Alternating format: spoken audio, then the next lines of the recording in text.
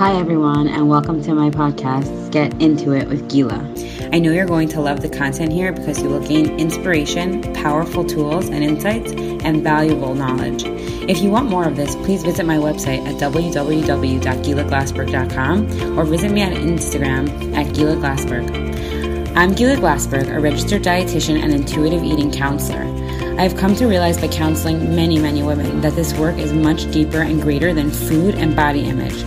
It's the bigger picture challenges we face of love, belonging, acceptance, what our true values and goals are, noticing them, addressing them, and gaining skills to move forward. If you have been struggling with what your life's purpose is, or you just feel stuck in general and don't know what's holding you back, this podcast will enlighten and inspire you to take action and move forward. This podcast is about other women in the 21st century who feel that losing weight will fix all their problems or somehow meet their unmet needs.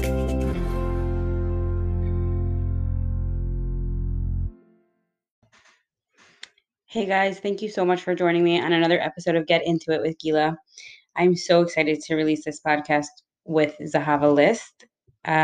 She is an amazing person. And right when I heard about her and I saw some of her videos talking about the things that she's doing, I said I had to get her on my podcast. So Zahava List started an organization called Chazkenu, and I don't usually put out podcasts on Saturday nights, but right now they are really working together to try to get funds for this amazing organization, and I wanted to make sure to put it out while it's still going. So if you listen to the episode, you'll see that Zahava left all the information to donate to this organization.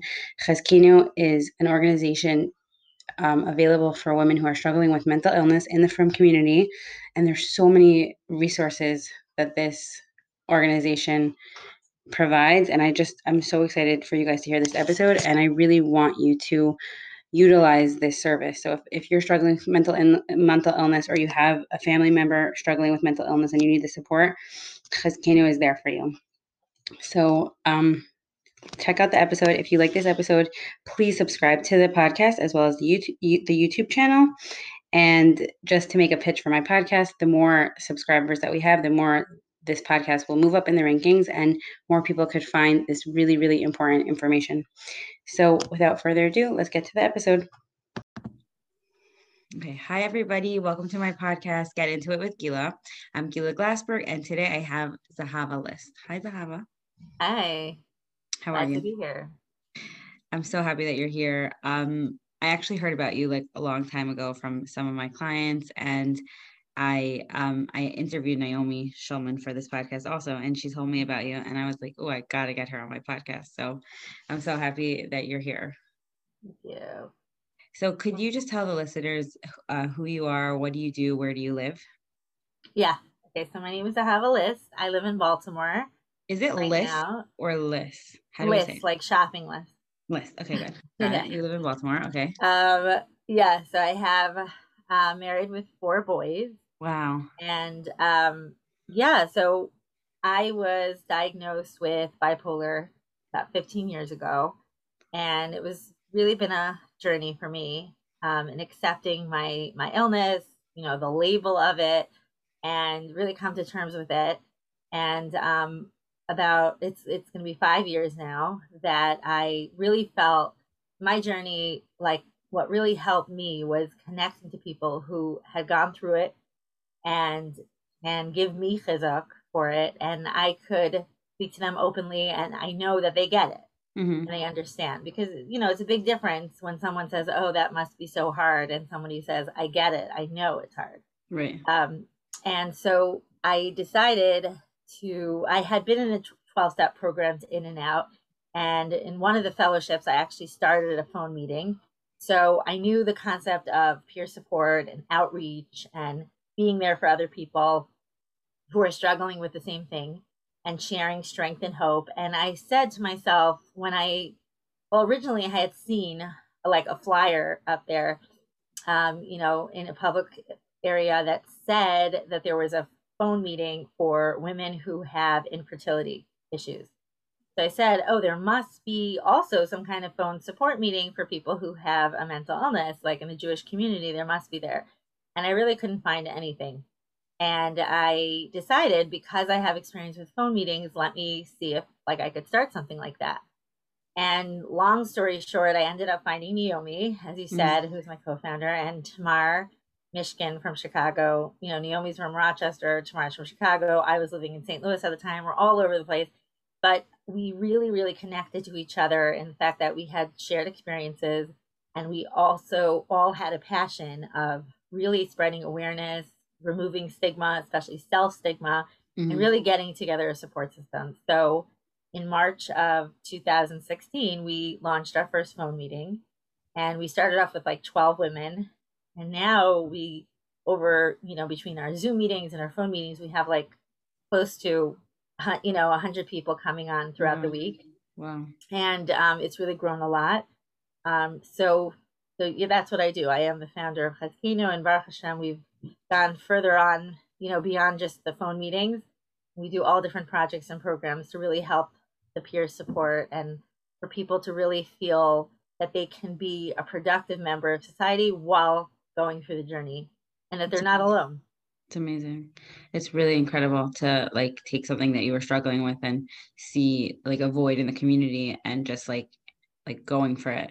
Like so I want to hear, I really want to speak about your organization, but would you mind sharing maybe just a little bit about how you became how you were diagnosed, or did you was there any clue when you were a child? Like what was that like? Right.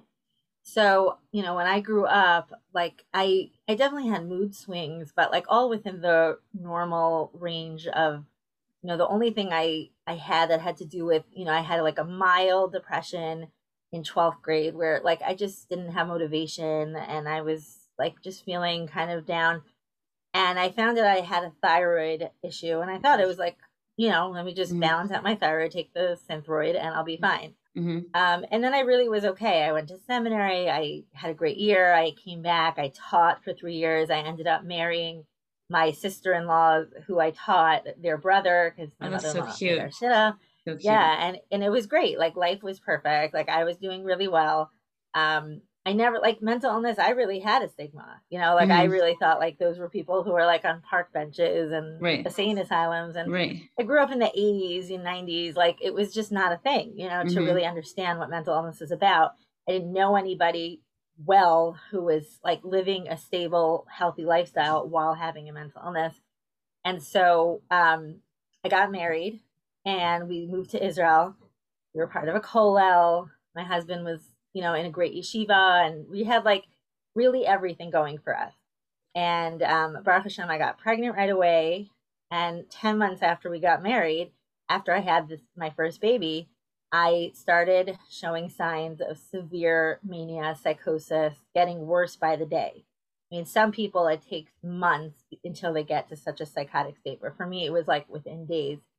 And it was very, very apparent, like it was almost like being drunk without any alcohol, It or was being apparent to you? Was it apparent to you? Or it was just apparent to no, others? I was really in denial. I thought everyone Right. else had a problem. I don't have a Right. problem, and Right. I was busy calling people, doing, saying things that I would never say in public, doing things that I never would have done, and not sleeping, not eating. I just had a baby, but instead of focusing on my baby and adjusting to being a mother, instead I was calling people and trying to kind of be their therapist and talk about their problems. And Mm-hmm. also at the same time, a lot of trauma came up as that things that I never thought was anything really, like my subconscious was open and Mm-hmm. everything came out. And Wow. my husband was there hearing all the things that I was saying, and he couldn't believe that like I had all this stuff inside of me that I didn't even know about. So long story short, within like 10 days after I had the baby, I had a neighbor who was like kind of a mentor to me who came into my bedroom and she's like, we got to talk. And she said, I know, and I'm hearing from your family that you really, something is going on. And I really think you have a postpartum reaction. And she's going on and on. And I'm like, what are you talking about? And she said, I know this because I myself went through this after one of my children. But I ended up going to a psychiatrist. I took medication. I went to therapy, and I'm doing really like she was somebody who I wanted to be like, like she Mm-hmm. had everything. And she's telling me she has this, but like I just kept saying I was in so much denial, and I was like, you don't know what you're talking about. Okay, very nice that that happened to you, but this is not me. But she kept convincing me, and she's like, do you want to take? I was holding the baby while she was talking to me, and she's like, if your baby had strep, would you take him to the doctor? Would you, give him antibiotics? So like right now, your chemicals are not balanced. You need to go to a psychiatrist. Like she was really trying to talk to me into that. Thank God, like really part of my, I was so not in reality. The part of my like twisted thinking, I went for it. Like I thought I was, if this would happen, Mashiach will come, and whatever. It was really ended up being a big blessing because I did get on medication right away, and I found a therapist. There's an amazing organization called Mitza in Israel that helps specifically with postpartum. They give you a mentor. They find you a therapist, a psychiatrist. They're just there. It's amazing. They do it all volunteer. And they really connected me. And within, like a couple months, I started really getting back to myself. I ended up having like 7 episodes in 10 years. And then after that, and it's been a lot of ups and downs and medication changes and hospitalizations. And I did ECT, which is electric convulsion therapy, to really help balance my hormones. So it's a pretty extreme case that I have, but thank God, like bringing meaning to my pain and finding the right people and getting out of myself and finding people who I can help and be there for. Yeah, it's amazing. It's really been amazing. It's amazing. So you specifically said that you had like self stigma, right? So yeah. When you're telling this over like this story in a few minutes, but it's over the course of a bunch of years. When you first like got diagnosed, were you like, no, that can't be, or how did you feel about that?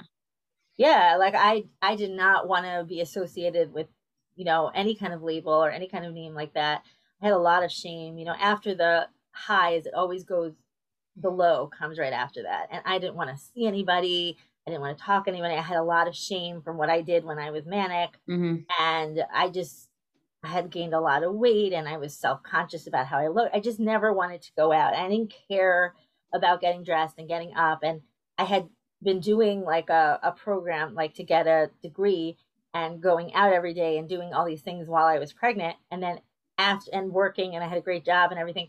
And afterwards, I was like, I stopped everything. I was like, I can't. Like, I put my whole life on hold, and I just couldn't face the world.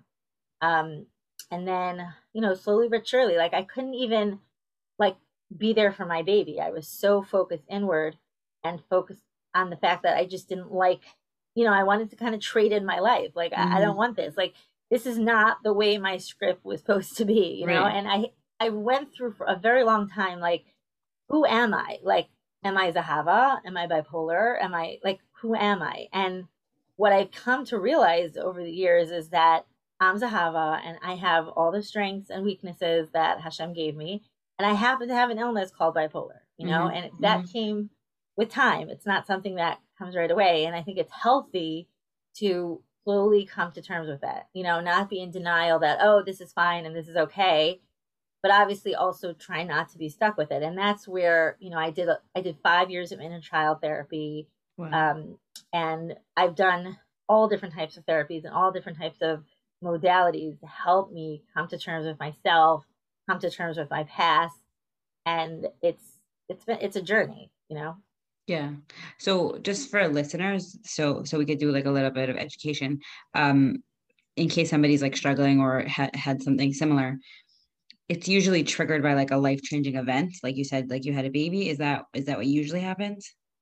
A lot of times it is trauma induced, which in my case it was. And also the hormones after having a baby, and, everything is like the hormone levels that go on from, before pregnancy to after pregnancy. It's like a miracle when everything, I always say, like, to be a bounce back mommy, like to everything to no go such back thing. to where it was. Yeah, no such thing. Yeah. No such thing. Everybody, it's an adjustment for everyone, but like in general, to not be completely dysregulated like I was is really a miracle. And I feel like for me, it was like, it was just a matter of like having this big, huge adjustment in life experience definitely brought it. But there are people who it could be like their life is really, nothing really happened, nothing changed drastically, but yet they develop it. And and everyone's different in that way. But I think usually it happens during a change of life experience. A lot of times people who go to seminary or, like there's a divorce in the family or things like that, where, when I had the baby and it's the most vulnerable, situation to be in. You're like completely opened up, with the Mm-hmm. baby coming out of you. It's true. That really, like, even during the pregnancy, even during the labor, there were things that I was showing signs that my labor coach was concerned. Like, Wow. what happened to you? There was things from the very start that really showed signs of, something was off and something needed help. I needed that help. So, but yeah, like, it really is, mental illness is, there's different types of things that, person can go through. There's some illnesses that are completely chemical based, and it's like anything, like, diabetes, where the sugar levels are not okay, and medication really can help that. But yeah, there's some people who, because it's, they went through a trauma, and they can develop tendencies, like, let's say, borderline personality disorder, where certain things that they have a fear of abandonment, Mm-hmm. and that comes from what their nurturing environment, or lack of, that they Mm-hmm. grew up in. Right. So after you had the baby, and you said it was like 10 days after you had the baby, you Yeah, decided that you were going to go for help. yeah, You got help. So yeah, you went to a psychiatrist, you are put yeah, on medication, you started yeah. seeing a therapist, and then Mhm. you said it was like about 6 months before you were back to yourself. Yeah, and then after that, I ended up having a relapse shortly after. So yeah, it was a long process till I felt like I was really back to who I was, and it was a lot of up and down. Like, I'm not saying I was completely out of commission for 6 months, Right. but the back and forth was less. The back and forth. When I say back and forth, I mean the times where I would feel a little bit higher, the times I would feel lower. Mm-hmm. That would be hard. And then the medication changes, because Right. sometimes Right. medication could cause side effects. Right. Sometimes medication could work for a little bit, but then not. Mm-hmm. Sometimes it can make it worse than it was before. So, like, that's all part of it. And the truth is, as much as it's like psychiatry can do wonders, the medications can help change so much, but yet it is, trial and error. Mm-hmm. And there's no guarantee that one medication that's helping someone, saving someone's life, is going to be helpful for another person. And, I never have been off of medication, but yet I've had so many different episodes and instability that, Mm-hmm. you know, Yeah. So then you said you relapsed, and then what was it like for you being like in Israel? Like, did you feel like you had to go back to America, or you were able to figure out your plan of care in Israel? so we actually stayed there for 6 years. So I Wow. did have a good support system as far as, like, like, medically wise, and with therapy. Like, I had a great therapist and a great psychiatrist. I was with them for the whole, 5 years or so that I was, from when I was sick, and I was happy with them. It was hard though, because I did get, my family did come in, and help me at certain times where I was really not doing well. But it was kind of hard and helpful at the same time to be kind of out of my, especially working with childhood memories and childhood experience. It was helpful to come away from my hometown and be like thousands of miles away, because then I was able to look at things in so much more of a broader perspective and an objective way, which I think is very helpful Yeah. than to have to be constantly re-triggered, you know. Right. Totally. So, but you said before that you realized that there was like a lot of childhood trauma that did you actually forget about it? Because I know that that does happen. You Yeah, had. I mean, what it really was about is that when we're kids and when we're growing up, certain things we think are completely normal Right. that are really not. They're Right. really not okay. And my therapist would say, when I would tell her things, she'd be like, that that's not okay. Right. That this is not appropriate. So a lot of things I had to come to realize, that were really not okay, and they were affecting me till that time, till that day. Affecting my marriage, affecting my ability, my cognitive abilities, everything, like, was affected by it. Some people, it's obvious, like the things that people go through. There's no question that this is something like catastrophic for the Hmm. child. But sometimes people grow up where they just think this is what life's about. But Right. for me, it was always put into my subconscious. Hmm. When somebody's going through something where like they're kind of in this like conflict where like, is this okay? Is this not? But it's too hard to deal with, and so much dissociation is involved that it was only when my subconscious came out with the mania did Mhm. I all of a sudden things came to the surface, you know. Yeah.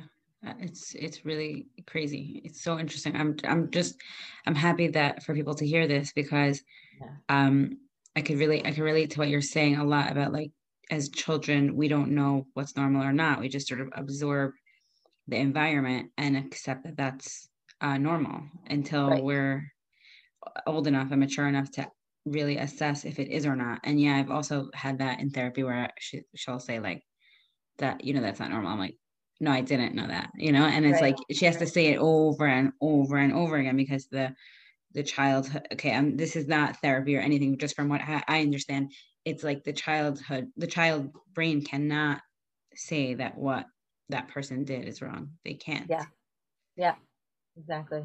So my next question, which is like the $1 million question, is how did you decide to be open about your story? So I had a different case. The fact that I was never really able to completely hide it. Mm-hmm. You know, when I became manic, a lot of people realized something was off and something was going on. Mm-hmm. And when I was manic, I actually would tell people, "Oh, Mm-hmm. I have bipolar and I have this and I have that." Like Mm-hmm. so there was never a time where somebody completely, there's plenty of people who are going through this and like even their close friends don't know about it. Like Mm-hmm. they're really able to hide it. Yeah. So I was never able to completely hide it, which was hard and easier for me at the same time. It was hard Right. because like I felt like it wasn't fair that that's how they're finding out. Like Yeah. when I'm not even consciously deciding Yeah. who should know and who shouldn't know. But at the same time, it made it much easier because it's like once it's out in the open, like it's such a difference. And when I transitioned to talking about it openly, it was a process. But when I look back at it, I feel like it's like a double test. Like not only you're going through it, but you're also trying to hide it. Yeah. And that's so hard because you're not getting any kind of support in a way that people could really like understand. Like the reason why you're not, doing A, B, and C is because getting out of bed is impossible for you. And even though no one could really fully understand unless they're going through it themselves, like there Yeah. there is something very freeing about someone else, understanding where you're coming from and not like really trying to it's such a big part of your life. Like mental illness, I mean, some people like it's mild or whatever, but like for some people like me, like it took over so much of my life that I can't imagine if I was trying so hard to hide it, how it would be. And I compare it to like coming into a room and you have a stain in your shirt, so like you could spend the whole time like trying to cover it up, Right. or you Right. could just be like, oh gosh, I have this stain, it's so Yeah. annoying. Yeah. And it's open, it's there, it's Yeah. out. But it took time. It took time for me to, there were definitely people who, if they didn't know anything, I didn't want them to know. But the more I became accepting of my own challenge, this is just like any other challenge, and knowing that a mental illness is not any different than a physical illness, that it just was so freeing to me to be able to talk about it. And now I talk about it as if anything, and I'm Mhm. happy that my kids also can talk about it, as if it's nothing. Like when I was in the hospital, when you're in the hospital, mommy, this is this, and oh, you're Mhm. taking your medicine, and like it's just like it's part of our lives. Like Mhm. Hashem chose me to have this test, but it doesn't mean that I have to give in to all the insecurities that go along with it. Doesn't mean I don't have insecurities, and it doesn't mean Mhm. I'm like the most confident person. But coming to terms with it and taking away that stigma, and our rabbinical advisor, who's my Rabbi Shel Grossberg, has been incredible. And since we started Chazkenu is when I started connecting with him.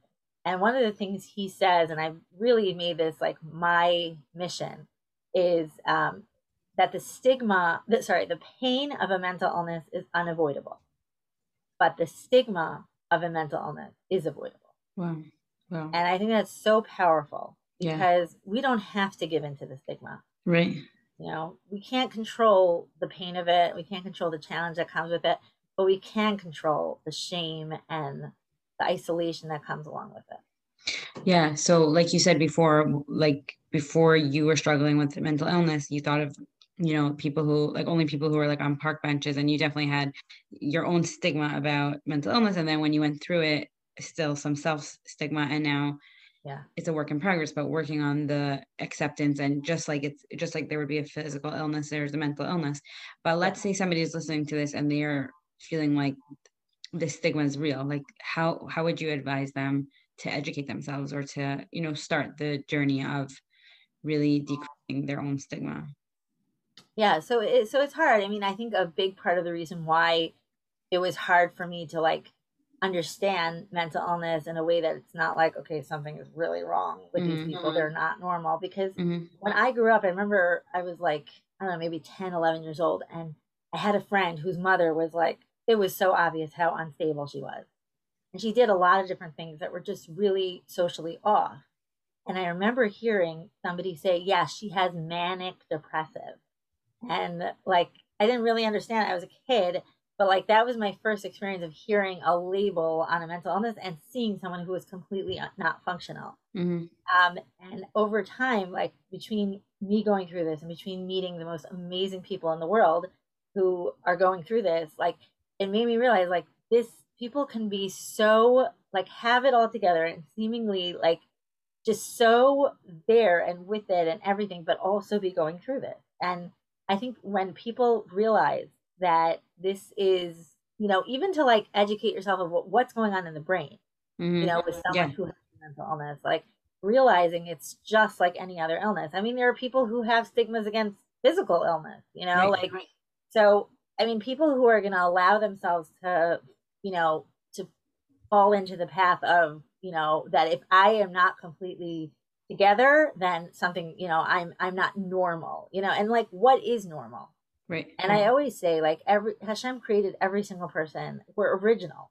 We're not supposed to be normal. Like what it, so if people define themselves by their challenges, yeah, they're not going to be considered, like the run of the mill. But if somebody realizes that, there's so much more to each person and everybody has so much greatness to them, and a person should feel to themselves, like really be in touch with what are my strengths, what am I able to do, what can I accomplish in this world, even with the illness that I go through. And the people who really matter are not going to care. They're not going to hold you, make it against you because of your illness. Like, and the people who don't, who are not going to understand and who are going to carry this, or people have lost, I mean, I've lost job opportunities, I've lost friendships because of my mental illness.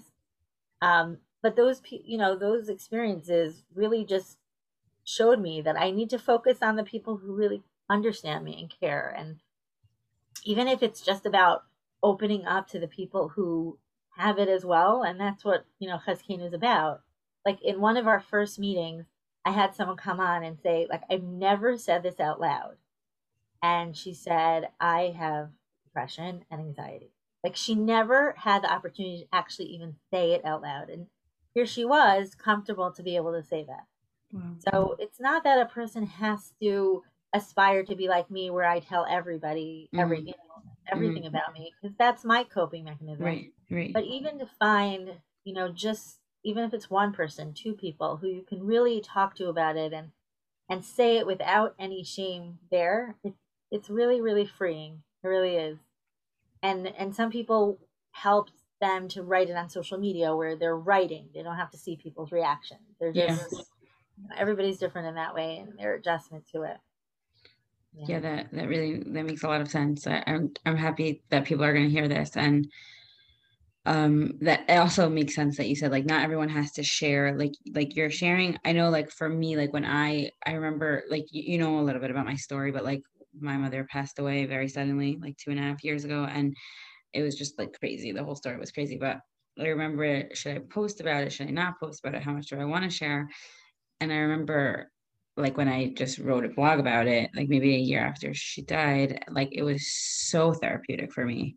It wasn't like, there's a different, like you don't want to, I wasn't oversharing. Like I shared the parts that I felt that I wanted to share. And it was powerful to hear, how it impacted other people and how it helped other people and how it helped other people share. So I appreciate, like, I don't think everyone has to share. That doesn't work for everyone, but I appreciate your story. I appreciate hearing your story. I appreciate your openness. And I know from people in my circle how helpful it's been to be able to refer to you and to your story. Mm-hmm. So what was the feedback like for you when you did start sharing?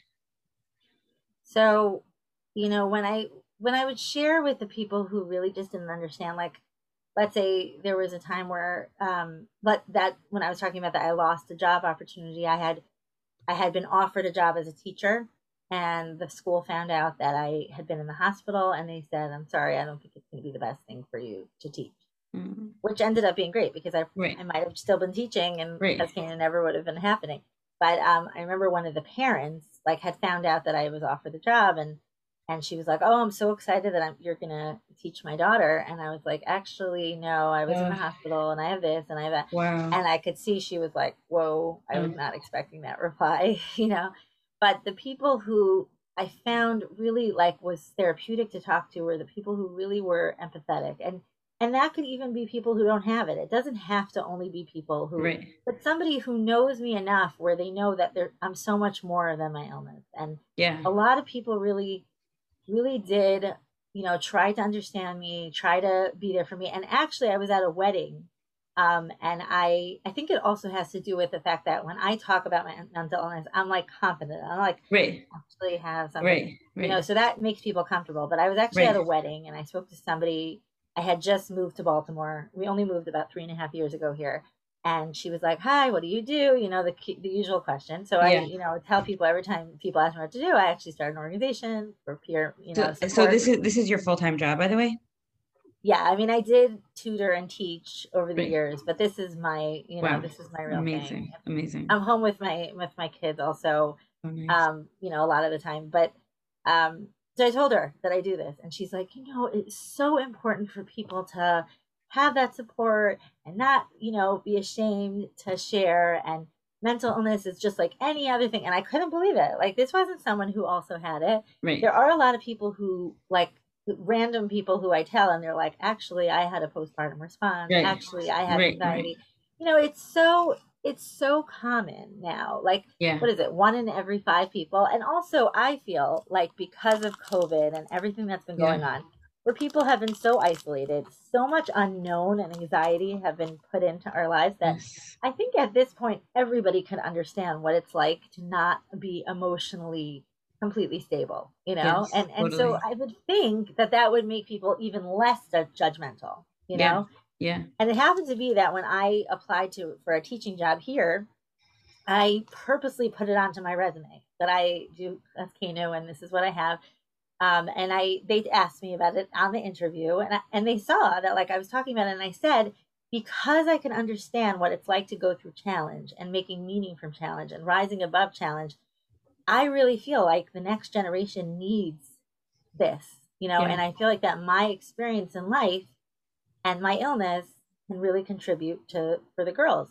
And not only did they like hire me Wow. on the spot, but they Wow. said, yes, Amazing. like that's true. We want that Amazing. for our students.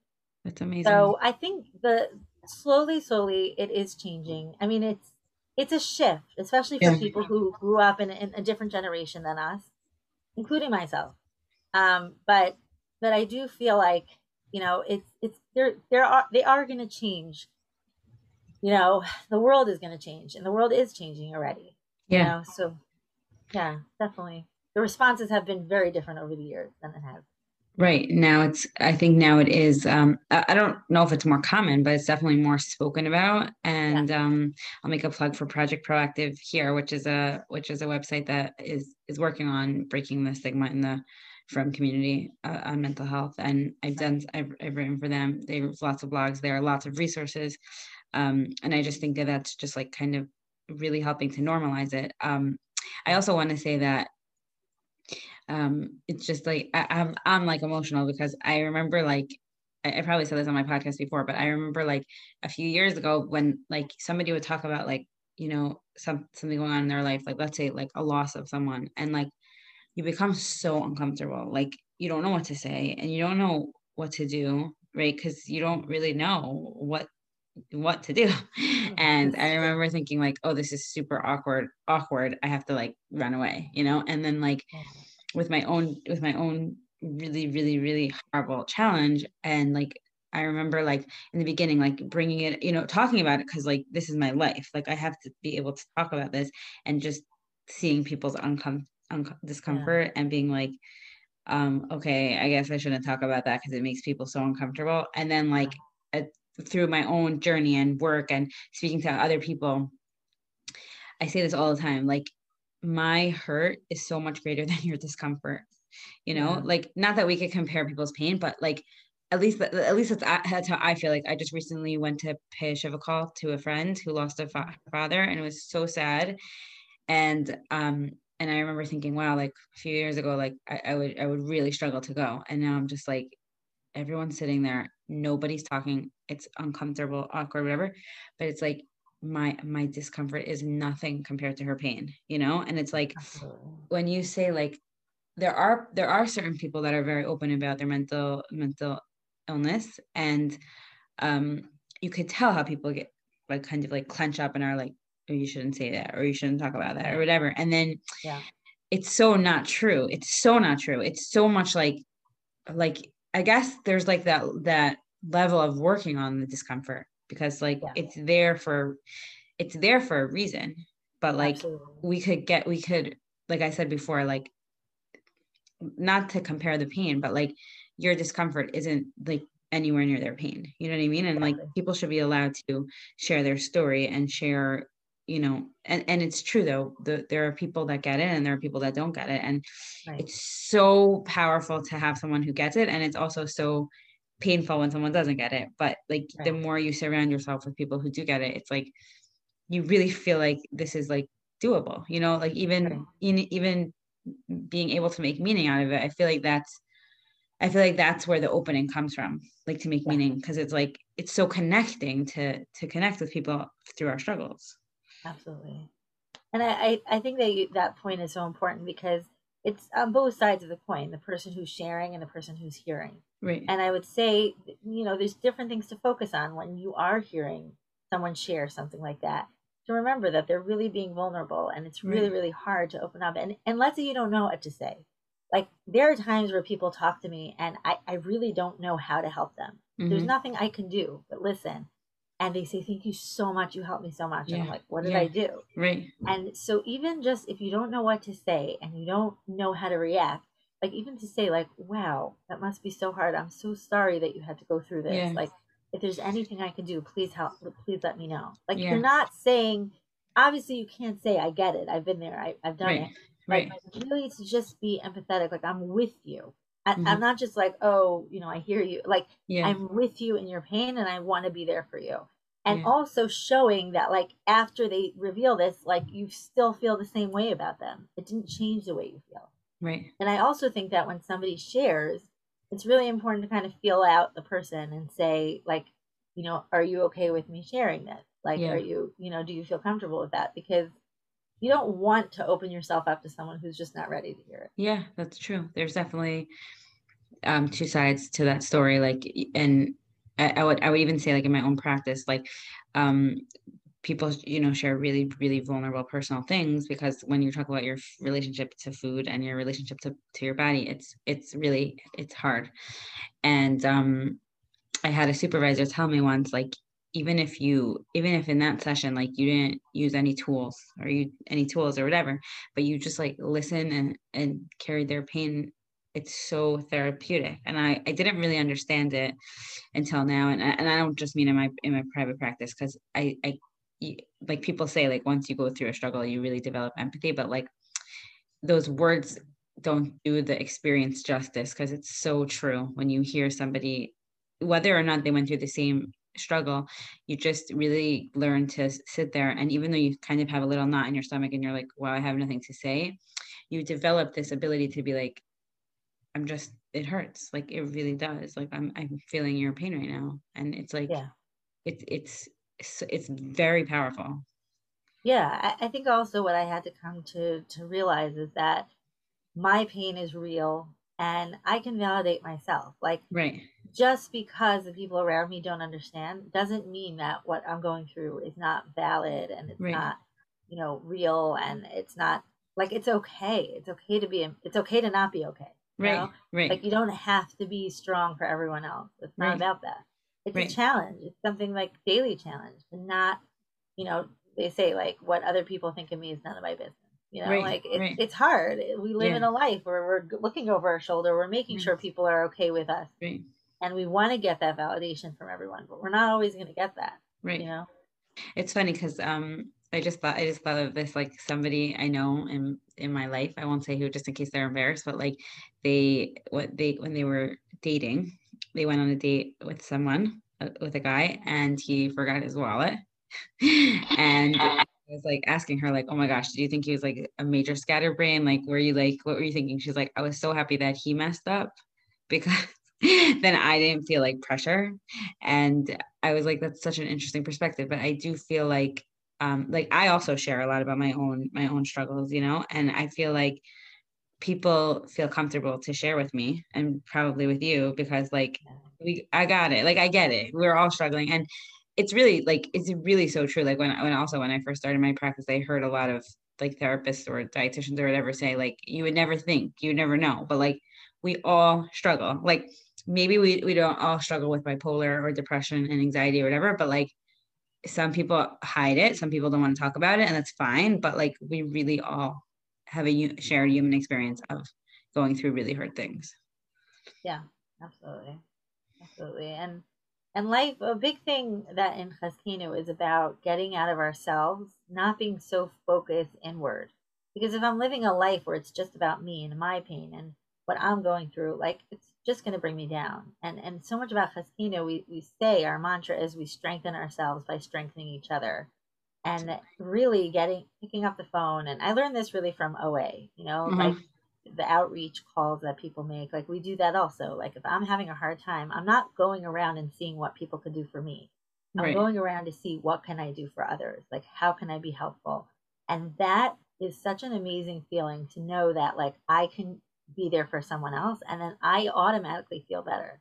I'm not saying like that there's not times where I'm like I cannot be the one to give right now. I need Right. to find someone I can take from. Right. But in general, like having that attitude where my life is about giving, like it's a big thing, and it's so important to teach our children that also that living is about. I actually wrote a song with my 10-year-old called "Living is Giving," and because I think it's so important for people, like as children, it's about me, me, me, me, and the Right. generation they say like the iPhone, Yeah. I Right. generation. It's a really important lesson to really be able to get out of ourselves and be there for other people, no matter what's going on with us. Right. And I interviewed somebody else for the podcast who struggles with borderline personality disorder. And she was talking about DBT. Uh-huh. And that's one of the DBT skills, right? Like Yeah. helping others, which is like for some people really therapeutic. That happens to not be something that like helps me so much, interestingly. Yeah. Um, Uh-huh. Probably for a bunch of reasons, but like I'm just saying that because I find that there's like some, we like to compare ourselves to others and think like, well, that person does that, but like I have tons of other coping strategies that work for me. Right. That doesn't mean I don't like to give. It just happens to be like that doesn't speak to me as much. Right. Yeah, for sure. I mean, everybody's different in that way. Right. But encouraging people to not focus so much inward also really, really helps. I mean, it doesn't mean you're distracting yourself from your own pain. Right. Feeling your feelings is incredibly important. Right. But at the same time, just not letting yourself run away with that. Right. Yeah. Yeah, and I would even say more than that, like feeling your feelings is sometimes really important, and distracting yourself sometimes is really important because you Yeah. can't do, both of those things always. Like you have to figure out what works for you. Exactly. Do we still have a few minutes? Because I wanted to ask you. Yeah. Okay. Yeah. So I wanted, if you don't mind, for the listeners, could you talk a little bit about, you said for 5 years you did inner child work. Could you just speak to that modality of therapy, specifically when it comes to bipolar? Maybe that would be helpful for someone. Sure. So inner child therapy is really going through, it's becoming the adult self of yours being there for your child, for the child within you. And for me, I had to go through, really what was going on for me growing up, what happened, really like listening as if I'm listening to a story from a child, but it's Mm-hmm. me. Mm-hmm. And it was a lot about nurturing that self, about mourning the things that I'm never going to be able to have.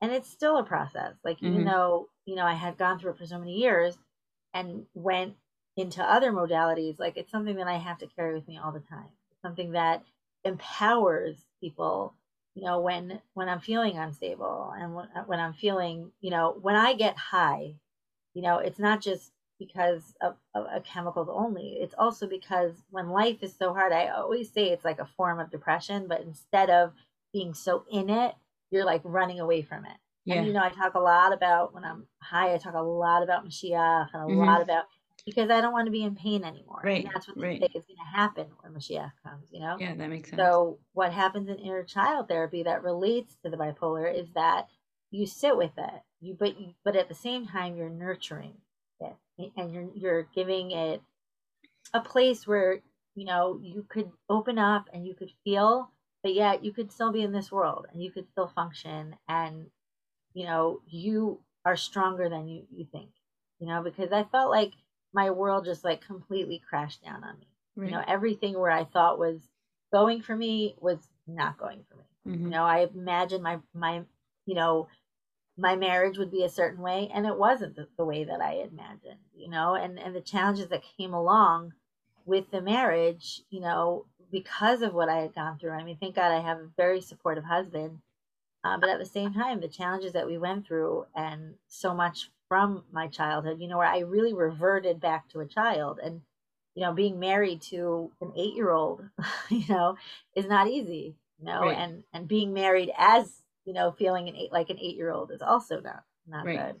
Right. And, like developing the relationship, developing myself as an adult, really, really helped everything, because, I here I am being married with a child. Like, I can't be walking around as a child, but having a place in therapy where that child had a voice, and that child was being nurtured, but from me, really empowered me, really turned me into, even though I have, so many days where I'm like, I just want to be taken care of. I just want to be pampered. I just want to be that child.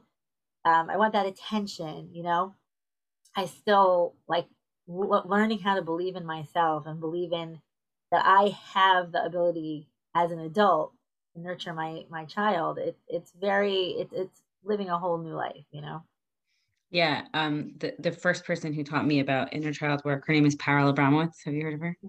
Yeah, sure. Yeah. So I remember her telling me this once. She's like, whenever I'm in a session and somebody says something, like a client says something that like triggers her, she goes, that's when I imagine little Parala sitting on my lap, and she says, like, whenever she trains people to work with adults, she first has to train them to work with children, because every single person has an inner child in them. And I just found those words to be really powerful and helpful for me when I'm thinking about my own, healing and other people's healing. It's really true. Absolutely. And, one of the modalities I also did a lot of is IFS, which is internal family systems. And it's very much about focusing on the parts of you that often you could be like, feeling very resentful. And then you're like, what's wrong with me? Why am I feeling resentful? Just stop feeling resentment. Right. What's wrong with you? What's wrong with me?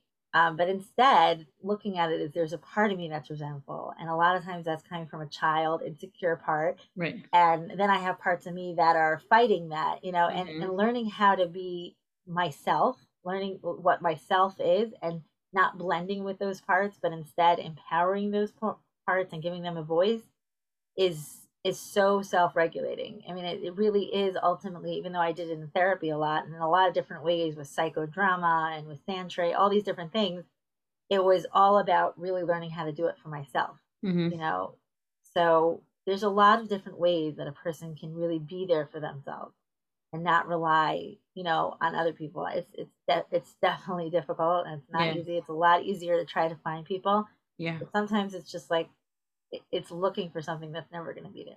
Yes, 100%. That's also been very healing for me. And what I teach people about the concept of self-care is not like just getting a manicure. It's like, what are my needs, what's missing, and how could I fill that myself?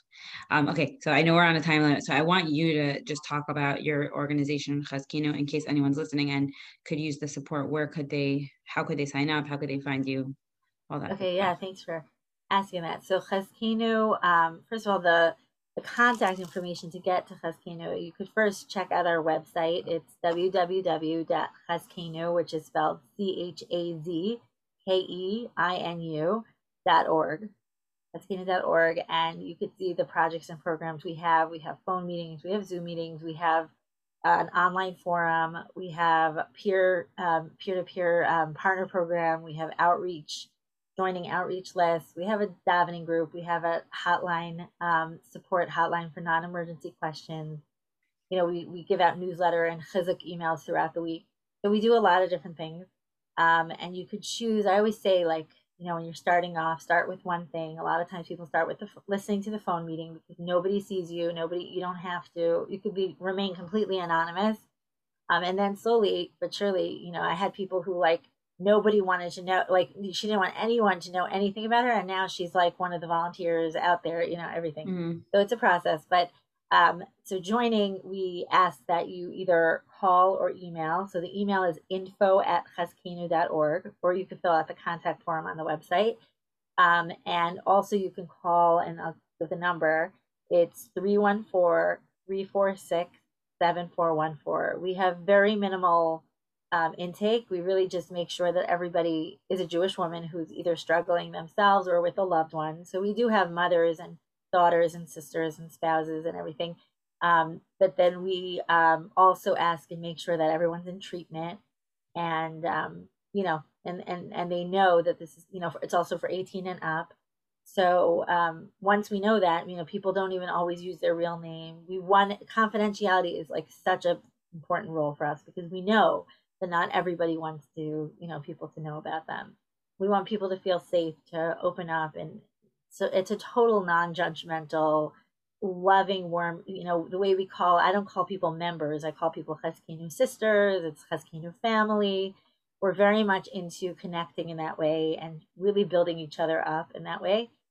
And if you don't mind me putting in a plug, we actually are having a fundraiser now, and it's a raffle sweepstakes through the Chafetz Chaim Heritage Foundation.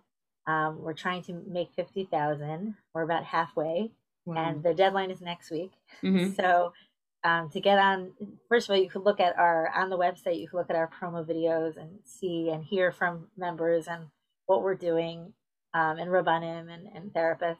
But if anybody does want to give or knows somebody who can give, that website is 100ksweepstakes.com/Chazkeinu. And we appreciate, any kind of support. There's so many more things we want to do that we offer everything for free. Everything's free. We really need the community support to be able to, we had to stop some things that cost money for us that we didn't have the resources for. So we want to restart some different programs that we've had. And we also want to continue doing more and more, reach thousands of people. We're international. We do have hundreds of people at this point from around the world. And, there's just so much more to do. Wow. It's amazing. Yeah. I'll definitely put all that in the show notes for this podcast, and I'll put it on my Instagram, and I'll do my best to share. And I hope that people will donate, support, and join if this is what they need. 100%. Yeah, I definitely that's ultimately it's about, being there for people who really need it and want it. And the family members, I find, is also like kind of a win-win because they're learning. They first of all can connect to each other. A mother could talk to another mother, and that's really powerful. But more than that, they're hearing from people who are going through it, and they're like, "Wow, I can understand my husband better. I can understand my daughter better." And it's really empowering for people to get awareness, to get exposure, and to get the support. Amazing, so, amazing, incredible. Yeah. I'm blown away. It's like my life has completely changed, and I'm very lucky that I've had so many people guiding me and supporting me throughout the whole thing. We have a clinical advisor, rabbinical advisor. We've had different people who I've been able to connect with. There's a great, just the mental health community, Jewish community has grown so much that, there's people out there who really want to make this happen. Like you said, Project Proactive and refuathanefesh.com and all these different places have really changed the way that people could now understand more about mental illness. Yeah. Okay. Thank you so much for joining me. Thank you for this opportunity. Yeah, it was amazing. You have hatzlacha with all your amazing work that you do. Amen. Thank you so much. Thank you. Okay, have a great day. Bye. Bye-bye. Thank you all so much for being here on my podcast, Get Into It with Gila. If you'd like to learn more about what I do and what intuitive eating is, please visit my website at www.gilaglassberg.com or follow me on Instagram at Gila Glassberg. Thank you so much. Have a great day.